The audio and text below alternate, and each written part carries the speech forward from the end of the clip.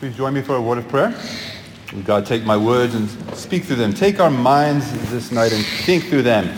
Take our will and set them on fire for love of your Son, in whose name we pray. Amen. Good evening. Psalm 101, Psalm 111, verse 2 says, "Great are the works of the Lord. They are pondered by all who delight in them." And that's our simple task this evening, to ponder the works of the Lord. The things that he did on Christmas morning.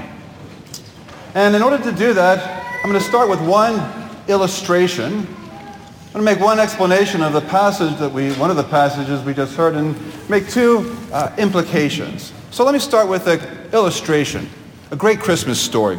It has a little bit of a dark beginning, so just bear with me. Historians tell us that World War I was a terrible war. I know it's probably hard to put the most terrible in front of any war, but historians widely agree that it's one of the most terrible. Terrible in its cost, 25 million casualties over a 4-year period. Terrible in its seeming pointlessness. Terrible in its conditions as well. There was a recent film entitled "They Shall Not Grow Old," a really wonderful documentary that reclaimed some quickly deteriorating and limited video footage from that war. And that film just underscores what we all know to be true. The trench warfare, those iconic images that we think of when we think of that war, is just awful. Close combat, 100 yards or less between combatants, just squalid living conditions, wet when it was raining, hot when the sun was shining. But this really very awful setting is the background for a very inspiring Christmas story. You may know it. If you have heard it, it's worth hearing again. If you haven't heard it, it's a great Christmas story with the benefit of being true. So the war began in July of 1914. Most soldiers went to war expecting a very quick return. They thought they would be home by Christmas. That did not happen. Summer turned to fall to winter. And soon one enemy was dug into one trench and the other enemy dug into the other trench. And both those dreams of a hasty return quickly vanished. Now the weather in Europe that fall and early winter was extremely mild, but extremely wet, making the life in the trenches all the more unpleasant. But on December 24th, 1914, the weather broke, and those gray clouds were replaced with a bright, crisp blue morning. And the soldiers woke to find a little dusting of snow and frost on the landscape. The day proceeded as normal as any day can be.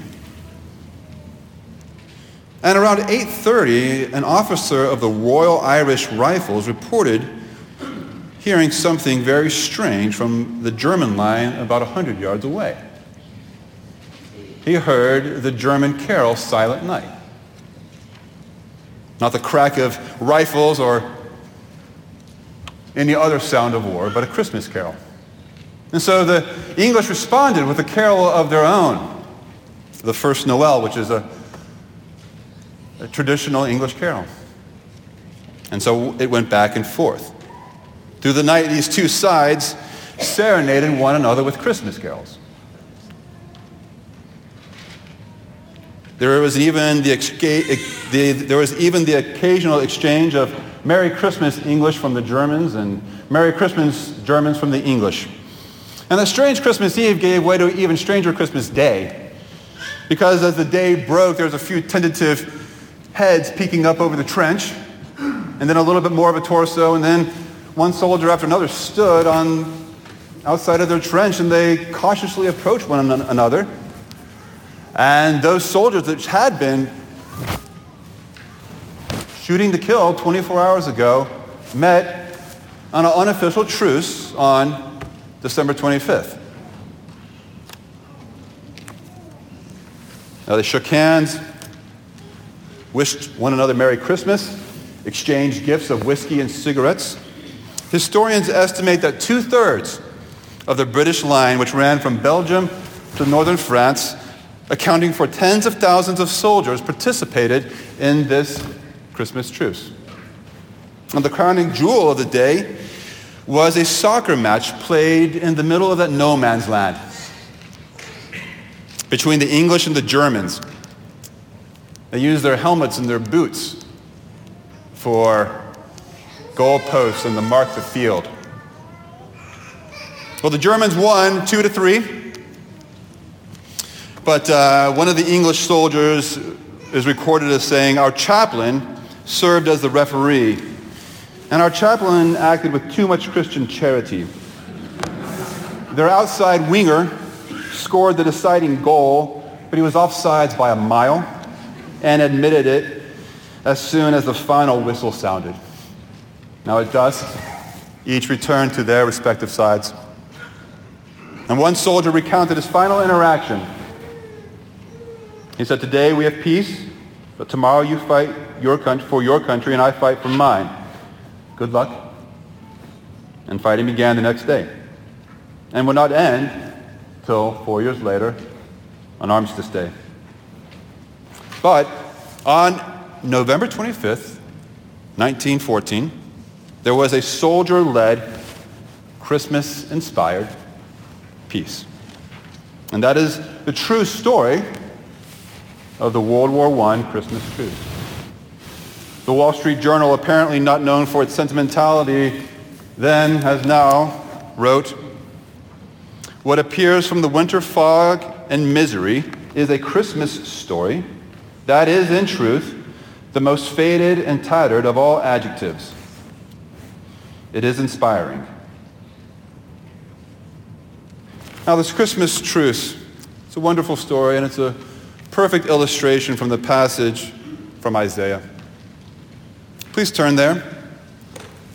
The passage is actually written in poetry. We've shortened it so it'll fit on the page, but especially beginning in verse 6, that passage you know well, "For unto us a child is born." It's a poetry, it's a song.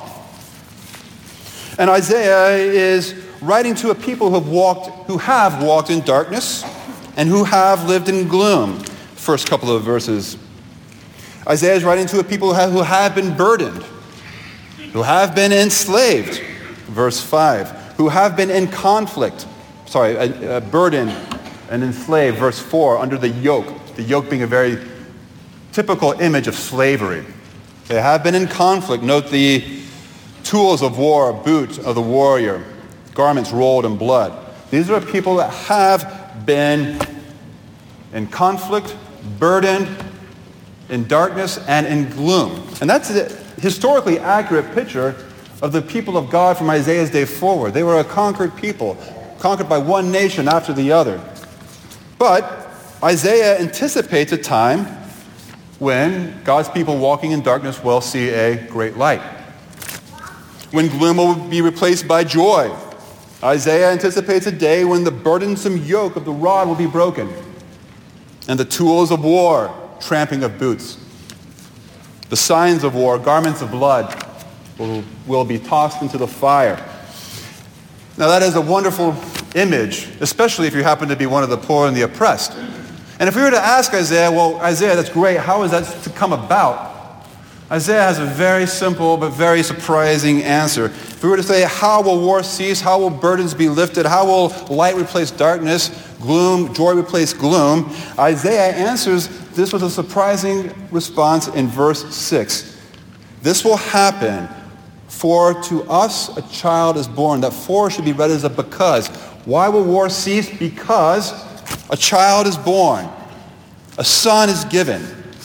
His name shall be called Wonderful Counselor, Mighty God, Everlasting Father. And this passage may be dulled by familiarity, but just think of how silly that is. One person is going to cause wars to cease and lift the gloom, break the burdens, really? And this one person is just a child. He's not even a warrior. Further, he's a child who's described as a prince of peace. One commentator writes, surely the book of Isaiah indicates that God is powerful enough to destroy his enemies in an instant. Yet again and again, when the prophet comes to the means of deliverance, a childlike face appears. And Christians, of course, believe that the events we celebrate in Christmas are the fulfillment of Isaiah's promise. The child to be born, the son to be given, the wonderful counselor, the Prince of Peace, is that same babe in a manger. And while it may seem impossible that one child would cause wars to cease, cause the burdens to be lifted, dispel gloom, and drive out darkness, that's exactly what happened on December 24th, 1914. War ceased. Burdens were lifted. In other parts of the book of Isaiah, the prophet describes the impact of the reign of this king, and he says, spears will be beaten into plow hooks.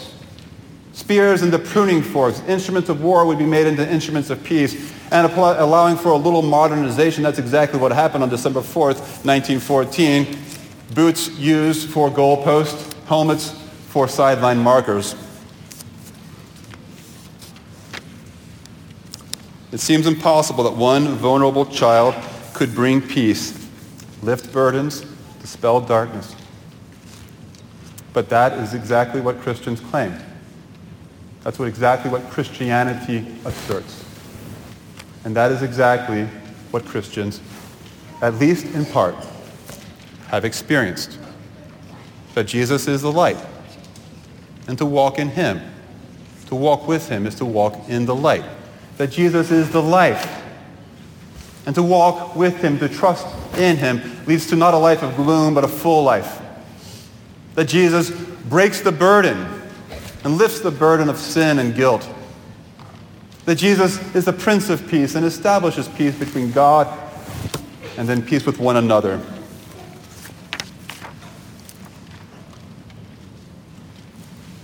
Let me summarize the passage. Isaiah anticipates a time when joy will replace gloom because burdens will be lifted. Burdens will be lifted because conflict will end, and conflict will end because a child is born. And Christians believe that that child is Jesus. Now, having explained the passage, let me draw two very simple implications. The first implication is this. A faith in a child requires a childlike faith. What I mean simply is that the people of Isaiah's day faced a complex problem, big problems. But Isaiah had a simple answer to the complex problems of his day. It was a person. It was the arrival of a man. All of us this evening face problems. Big problems, little problems, complex problems. Whether our problems are big or small, complex or simple, the same simple answer that Isaiah provided for the people of God in his day is the same answer he provides for us in our day. The answer to your problems, whatever your problems are, is a person. Jesus. Someone you can know. Someone you can trust. Someone you can turn to. And someone who is always ready to turn to you. I don't suggest that turning to Jesus automatically makes your problems go poof. But I do believe that it is true what Philip Brooks wrote, that the hopes and the fears of all our years are met in him tonight. And whatever the answer to your questions is, I guarantee Jesus Christ is a part of it. Faith in a child requires a childlike faith. Secondly, second implication, childlike faith leads to childlike joy. After the evening service last Sunday, my youngest daughter Susie, age 6, asked my wife why the Valleys were so tired. My wife responded, "What do you mean, Susie? The valleys are not tired." Susie responded, "Well, why did the person sing that the valleys were exhausted?" And then she stumbled through that portion of Handel's Messiah that was sung as an offertory. Every valley shall be exalted. Not exhausted. But sometimes it is easy to feel exhausted. And exhaustion can lead to being overwhelmed, and being overwhelmed can lead to anxiety, and anxiety can lead to gloom. And allowing for some down days for all of us, I simply think that a gloomy Christian is an oxymoron. We are those people that Isaiah anticipated, who have seen a great light. Those people who know the name of the wonderful Counselor, the mighty God, the Prince of Peace. He is our everlasting Father. I need not worry. He is the mighty God I can lighten up. Imagine just for a moment the gloom and the darkness of the soldiers on World War I on December 23rd. Then imagine their joy and lightness of heart on December 25th. And I think joy and lightness of heart is a result of a childlike faith. The carol, "It came upon a midnight clear," has good counsel if and when we feel exhausted, overwhelmed, gloomy, discouraged, and despondent. The author writes, "And ye beneath life's crushing load, whose forms are bending low, you who toil along the climbing way, with painful steps and slow, look now, for glad and golden hours come swiftly on the wing. Oh, rest beside the weary road, and hear the angels sing." What did those angels sing? Well, let me remind us as we close. In that same region, there were shepherds, keeping watch over their flock by night. And an angel of the Lord appeared to them, and they were filled with great fear. The angel said, "Fear not, for behold, I bring you good news of great joy that will be for all people. For unto you is born this day in the city of David a Savior, who is Christ the Lord. And this will be a sign: you will find the babe wrapped in swaddling cloths, lying in a manger."